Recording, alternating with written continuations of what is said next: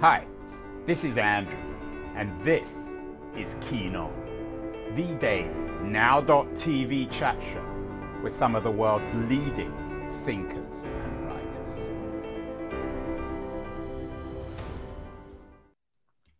Hello, everybody. It is September the 13th, 2022.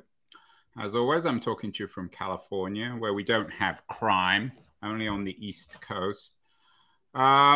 We've done some shows on true crime before. We did one with John Allure, who has a new book out, Wish You Were Here, story of his sister's murder.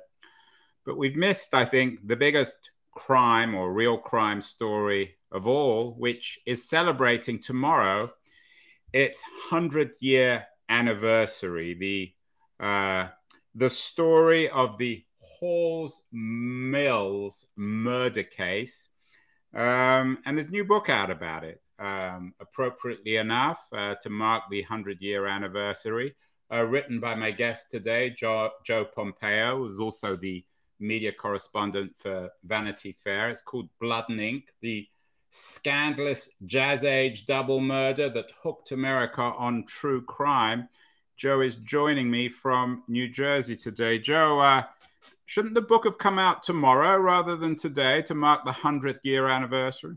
In a perfect world, but I think you'd have to change the publishing industry to get them to put things out on Wednesdays instead of Tuesdays when books all come out. It's amazing. In 100 years, I'm sure they were doing that 100 years ago, only putting books out on Tuesdays rather than Wednesdays. Yeah. I don't know what's wrong with putting a book out on a Wednesday. Anyway, 100 years, Joe, since that murder was committed. And not much has changed, has it? At least in the real crime business. Yeah, I think that the book, it shows us a time in the 1920s that was in some ways similar to the world we're living in now.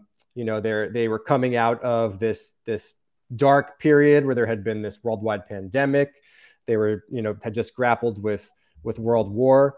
And there were all sorts of innovations that were starting to pop up in this decade. One of these was the tabloid newspaper, which my book focuses on. We kind of look at this famous murder through the story of the birth of the tabloids in New York, and I think we see a through line from how this tabloid culture began in the 1920s all the way through to today. Well, before we get to the tabloid culture, which you know very well, let's talk about the murder itself. It happened on September the 14th, 1922 in New Jersey, in Somerset. How far is that from where you're talking to me now? Could drive there in about 45 minutes. So could you be one of the suspects, Joe?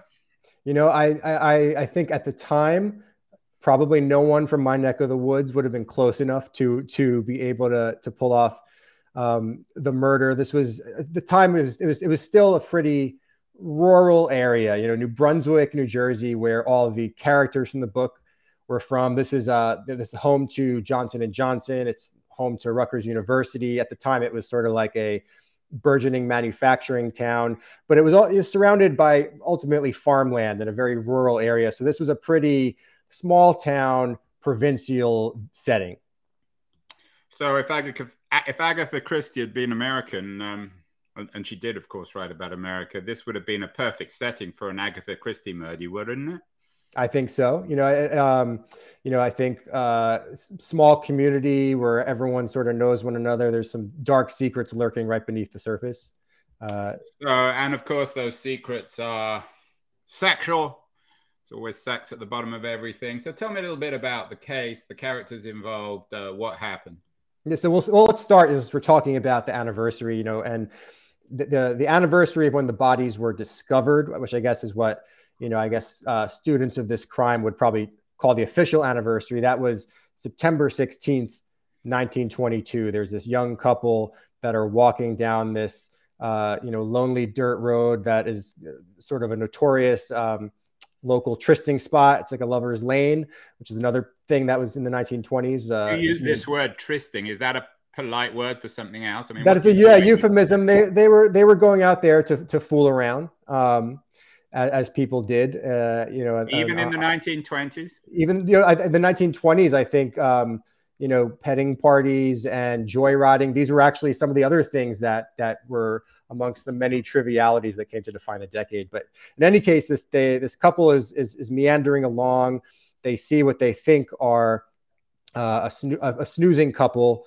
The young girl says, "Look at those people over there." The guy says, "Don't pay any attention." They make their way over to a clearing a little bit away, and one thing leads to another. They do what they have come there for. They emerge again on the lovers' lane, and they notice that this snoozing couple is still there. And the girl says, "A long snooze, Joe. Look at the bodies. They're just like when we saw them, And then they creep over. They look closer. Very obviously, these people are not breathing. They could see bullet wounds. They run out. They go to the nearest house and call the police. And that's how the whole thing started. Right. So the bodies are discovered in a trysting spot. Who were they? So it came to be known. At first, they didn't know right away, but they were pretty quickly identified as the Reverend Edward Hall, who was a prominent Episcopal minister at this church called St. John the Evangelist in New Brunswick, New Jersey. He himself was not from wealth, but he had married into this very wealthy and prominent family. He married a woman named Frances Stevens Hall, who had these illustrious colonial ancestors. She had some ties to the Johnson and Johnson dynasty. She was an heiress. Her whole extended family lived in this wealthy enclave of New Brunswick, kind of like the Boston Brahmins of this. So sort of, and just to be clear, Episcopalianism was the high Anglican Church in the United States. It was about as close to being Roman Catholic without being Roman Catholic. Yeah, I'm Catholic, and I think they're kind of adjacent for sure. And the church itself, was a kind of a collision of these two worlds, because it had these rich and prominent people, but there was also more working class families that went to this church. And the woman was from such a family. Her name was Eleanor Mills, and she was a choir singer. Had this beautiful soprano voice. She sang in the choir of St. John. So it's quickly apparent that there's these two dead people. Their bodies have been posed in a very affectionate, sort of intimate way. There are love letters between their bodies. The Reverend's calling card has been placed near his foot, so there's no doubt as to his identity when he's discovered. So you have this prominent minister dead in the field next to a choir singer. These two people who are both married, but not to one another. Eleanor Mills, her husband, also happened to be the parish sexton. He was the sexton of St. John the Evangelist. So if you could just write a perfect murder scandal, this probably would have been it. Yeah, and Wikipedia, even because in the way that Wikipedia does, has the victims listed and also the suspects. There are, at least according to Wikipedia, 4 suspects. Is that fair? Carpenter, Hall, Stevens, or 2 Stevens? Who were the people most logically associated with this murder? So most logically associated, on the one hand, it would be the husband, the cuckolded widower, but he had a pretty decent alibi. The authorities never focused on him too much. I mean, they did grill him right away. They interrogated him.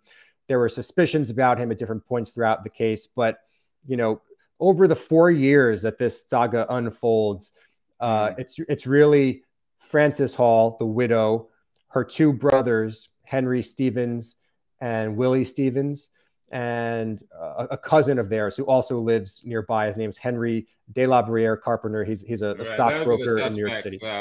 Listed on Wikipedia. And so were they all? Were they all suspected of revenge of some sort or other? Well, the reason they became suspects is because this witness came sort of out of nowhere at a point where the investigation was sort of stagnating, and there was a lot of pressure to solve this case, but the authorities didn't have anything to go on, and they had so bungled the initial the crime scene investigation by letting people trample all over the bodies, and they didn't secure any evidence. I mean, they just did a pretty poor job from the beginning, and there was a real outcry. People wanted to solve this case. So, lucky for them, this woman comes forward. She's a pig farmer. She owns this farm that is adjacent to the farm where the bodies were found. And she comes forward with this kind of fantastical story about how she'd been out riding on her mule late at night and stumbled upon this murder scene. And she told like a bunch of different versions of this story, but the contours were the same, that she, was out in this field late at night and heard arguing and heard 4 gunshots. And she heard a woman cry out, "Oh, Henry." So, there's 2 Henrys in Frances Hall's immediate family. So she basically, in a nutshell, is the one who places these people at the scene of the crime. And that's why they became the center of the whole investigation. But was the crime ever, quote unquote, solved? Did anyone ever go to trial? So in 1922, when this first happened, there was a grand jury, and it relied heavily on this woman, the pig woman, as newspapers called her. It relied on her testimony, and she wasn't the most credible witness, and the prosecution it didn't do a good job.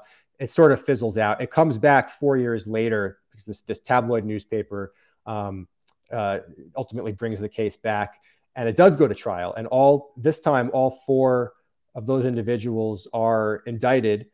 The only Carpenter, and then Hall, and the 2 Stevens. That's right. And one of the nuances is that Henry Carpenter, the cousin, he was to be tried separately. So the trial that happened in 1926, which was this huge trial of the century, this huge media spectacle, the people who were tried were Frances Hall, her brother Henry Stevens, and her brother Willie Stevens.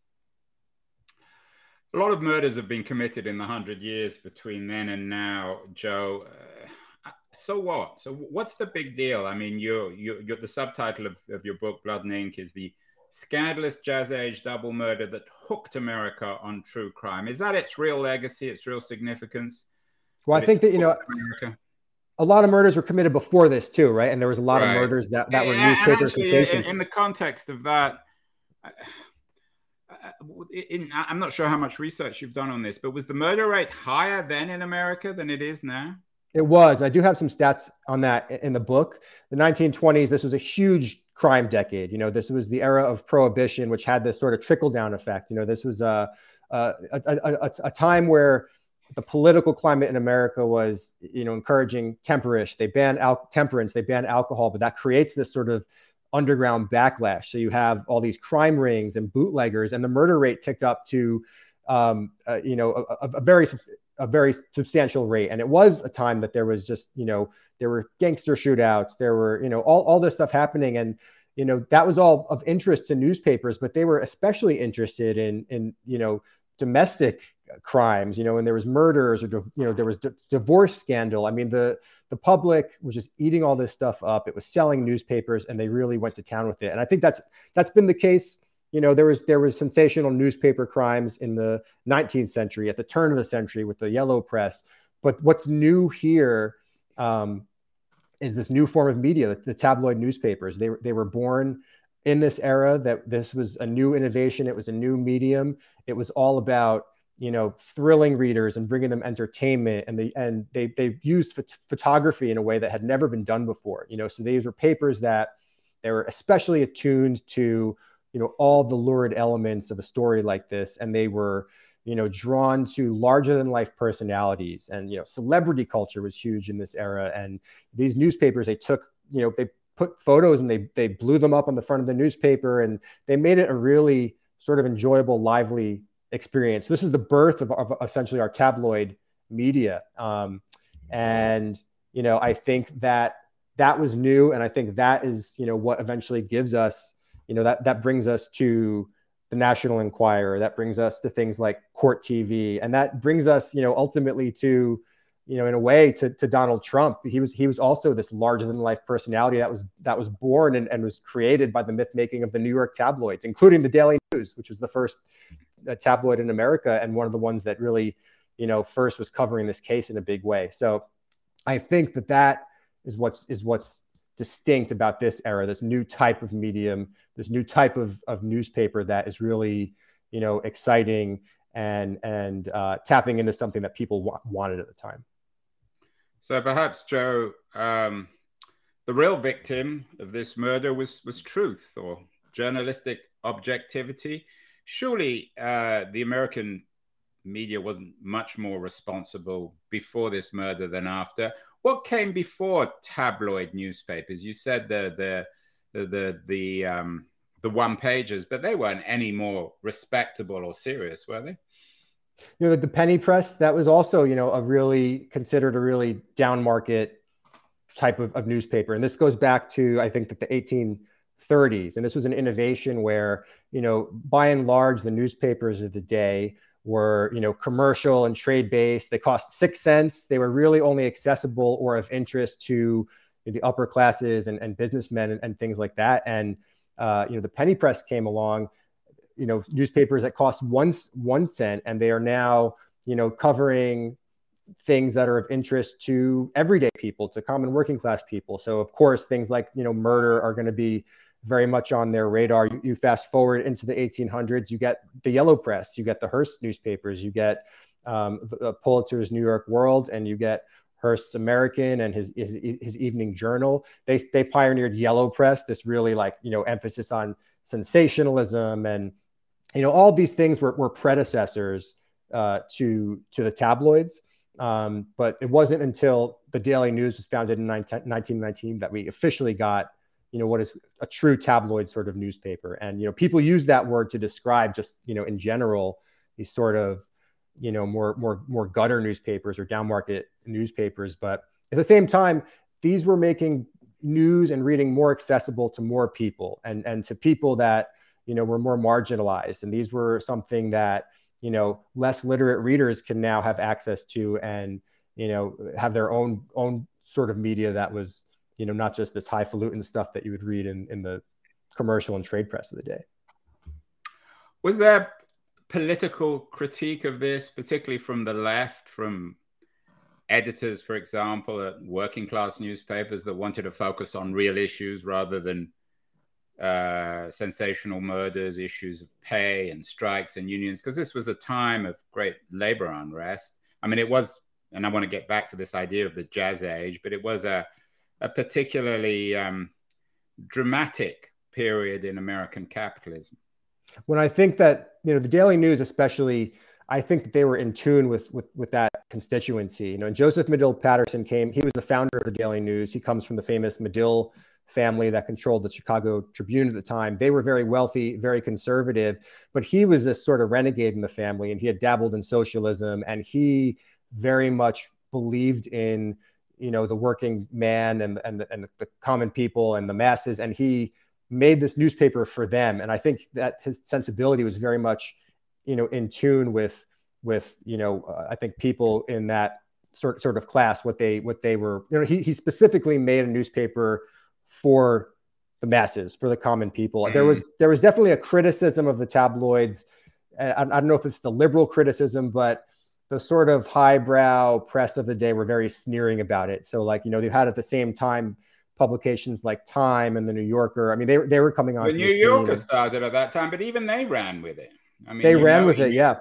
So, I mean, it wasn't as if the New Yorker wasn't quite as highbrow or as snooty as it is today, I'm guessing. It was pretty, you know, it covered the emergence of the tabloids in 1925, and it was very sneering about them. It was kind of like looking down from the ivory tower, because that certainly hasn't changed in 100 years, has it? Well, so you've looked at this with a great deal of detail. The book's got great reviews. You've got a starred review on Publishers Weekly. They love the book, and it's going to be one of the best sellers. Maybe they'll even make a movie out of it. But what did you've looked at it very carefully. Did you conclude that America got hooked, or these working class Americans who suddenly had access to what you call tabloid newspapers, did they get hooked because of some sort of conspiracy by the editors or the owners of this media, or were they just responsible for their own inanity? What was your conclusion on that? I think everyone was, I mean, America was hooked on this story, whether they were reading it in the tabloid press or the New York Times. You know, the New York Times wrote more than anyone about this crime. I guess it's like Trump as well. Everyone's obsessed with it. Everyone's obsessed with it. It's the classic sort of, you know, high-low. And there's a great quote in the book. The publisher at the time of the New York Times, Adolph Oakes, said of the Hall Mills case, when the Daily News prints it, it is sex. When we print it, it is sociology. So again, there's that kind of like ivory tower looking down on the lowly gutter press. But I mean, this was of the 1920s, this decade that spawned, countless sensations and countless obsessions. Just before the Hall Mills murders in 1921, you had the Fatty Arbuckle scandal and manslaughter trial. You had, it was just a decade where there was just like one after the other, there were sensations, and it wasn't all crime. Like when Rudolph Valentino died, the famous actor, that was a huge, media spectacle, and especially something the tabloids were all over. They were covering boxing, Babe Ruth. I mean, but crime, there was just like one sensational thing after another. I think this was the biggest one. It took place, it stretched out over 4 years. It really was like the O.J. Simpson of its day. So I think that this wasn't the only thing that was hooking readers on crime at the time, but it was the biggest one. And there's no doubt that the country was paying such close attention to this that you even had people, actual celebrities, that were commenting on it. There's a newspaper interview F. Scott Fitzgerald gave where he's asked to name, some of his favorite duos. And on this list, he includes the Pig Woman and her mule, which this is from the story I told you about, this witness account in the mule ride. So, I mean, it was just undeniably something that completely just captured, it took the American reading public by the throat and held it captive for months. You mentioned F. Scott Fitzgerald, of course. His great book, The Great Gatsby, captures in a fictional way that the jazz age better than anyone else. Did novelists get hold of this too, Joe? Yours is obviously a nonfiction book, and I'm sure other nonfiction books have been written about it.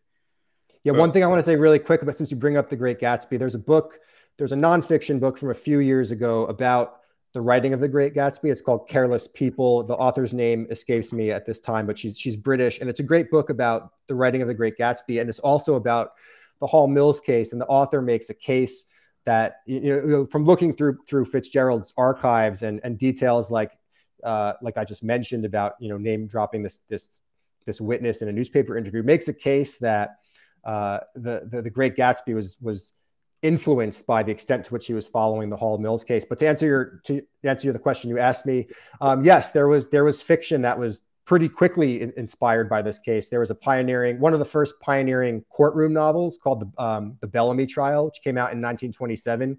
That was written by a reporter who had covered the Hall Mills trial just the year before in 1926. There's a couple of other, fictionalized mystery novels over the years, pretty obscure now. There's one called The Street there's one called The Crime by this author, Stephen Longstreet, who is a prominent jazz critic and playwright.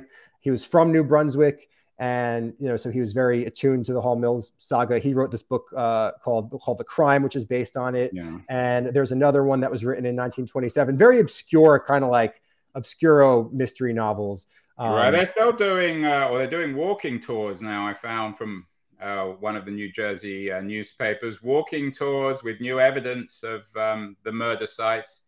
So people are really interested in go to New Jersey and walk around where this murder happened.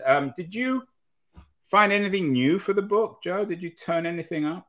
No, no smoking gun here. There was some new, very miraculously, as I was doing the research, one of the things that, when I first was looking at what still exists today, that's archived from the prosecution files, what was missing from this trove that has witness lists and some detective correspondence and the autopsy reports and the actual transcripts of the love letters that the victims wrote to one another.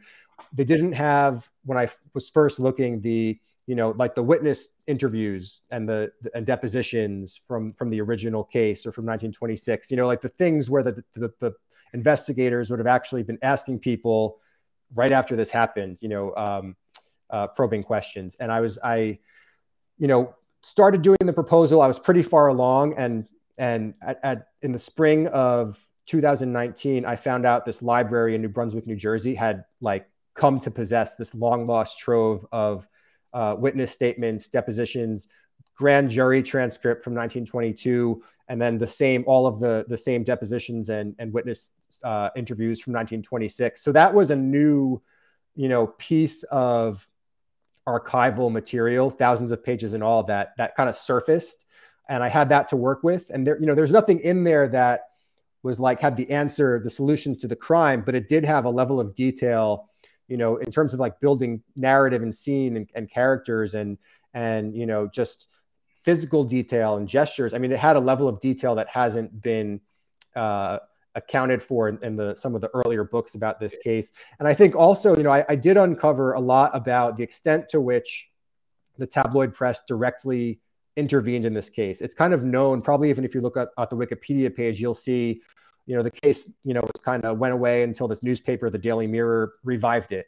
And I was able to find a lot about that story and this crusading, swashbuckling tabloid editor named Phil Payne, and how they actually went about that, and how this war between these three tabloids in New York that existed by 1924, how really they all were bent on trying to bring this case back because they knew what it would meant for their circulation. So that narrative, I think, is new, and there's a lot of stuff that's never been published or told before, sort of from the media side of the story, and the lens of looking at this through the lens of the tabloid press. Joe, the subtitle of the book uses the phrase "the jazz age," the scandalous jazz age, double murder. So there's a musical background to this. Did it get onto the radio? I mean, obviously not. Television was not a developed media, but radio was in its, I wouldn't say its infancy. Did this mark any kind of new media? You're at Vanity Fair, you're online all the time. We're doing this interview online. Obviously, media's changed dramatically since then. Did this play out in new media terms back in the 20s? This was really, I mean, by and large, this was a newspaper crime. I think there was, radio was in its infancy. I think that years later, by the time of the Lindbergh case, which happened pretty close by, it happened about 20 minutes away from the Hall Mills saga. I think that was like a time when radio was really breaking through as a medium. There was news, news wires were able to transmit. There was news syndicates. There was actually some footage, and you could find in Getty Images, they have this fascinating newsreel footage. But that would have been a major way the story was told. I mean, by and large, this was a newspaper story. There's no doubt about it. And the reason it became so monumental at the time was because of the volume of newspaper coverage. And I think that the new medium, the new innovation, it would have been the tabloid newspapers, the tabloid press. That's what was new in the media culture of the time. No, so then there was a jazz soundtrack, but people wouldn't have heard it. So finally, Joe, who did it in your view? So put me on the spot. Was it the chaplain? Was it the cousin? Was it the husband? I think if you read the book, my opinion on this is that, there's so many details, and once you read the book, you will probably find a reason to argue against. You'll find something to argue against any suspect. That's given. It's a great book, Blood and Ink. But in your view, who committed the murder? Yeah, I believe the family, that went to trial was somehow involved, because there was the one thing that is true here is that there was always, all the smoke was always around them, and everything. I mean, there was just so many things that pointed to them that it can't have all been made up. Too many suspicious things, even though it's all circumstantial, even though we don't have a definitive piece of physical evidence to link these people. I just feel like that there was too much smoke for there not to have been some degree of fire. The only thing that's missing from this is a racial element. Had they been black, of course, they would have ended up in jail. There is a racial element. There are some racial overtones to this story, because the brother of one of the brothers of Francis Hall, his name was Willie Stevens. And in the earliest identifications by the pig woman, she described seeing what she described as a colored man. This is what they would have said at the time. And in the trial, his appearance was taken note of. And the prosecutor actually, basically accused him of being a bastard, having this is for a very wealthy, family of the Victorian age. This is precisely the type of thing that they would be horrified by. But he kind of suggests that he asks during the trial, the exact words he uses was when he's interviewing when he's grilling the other brother, Henry Stevens, he said, "Is your brother was he not born by a mulatto because he had this darker complexion?"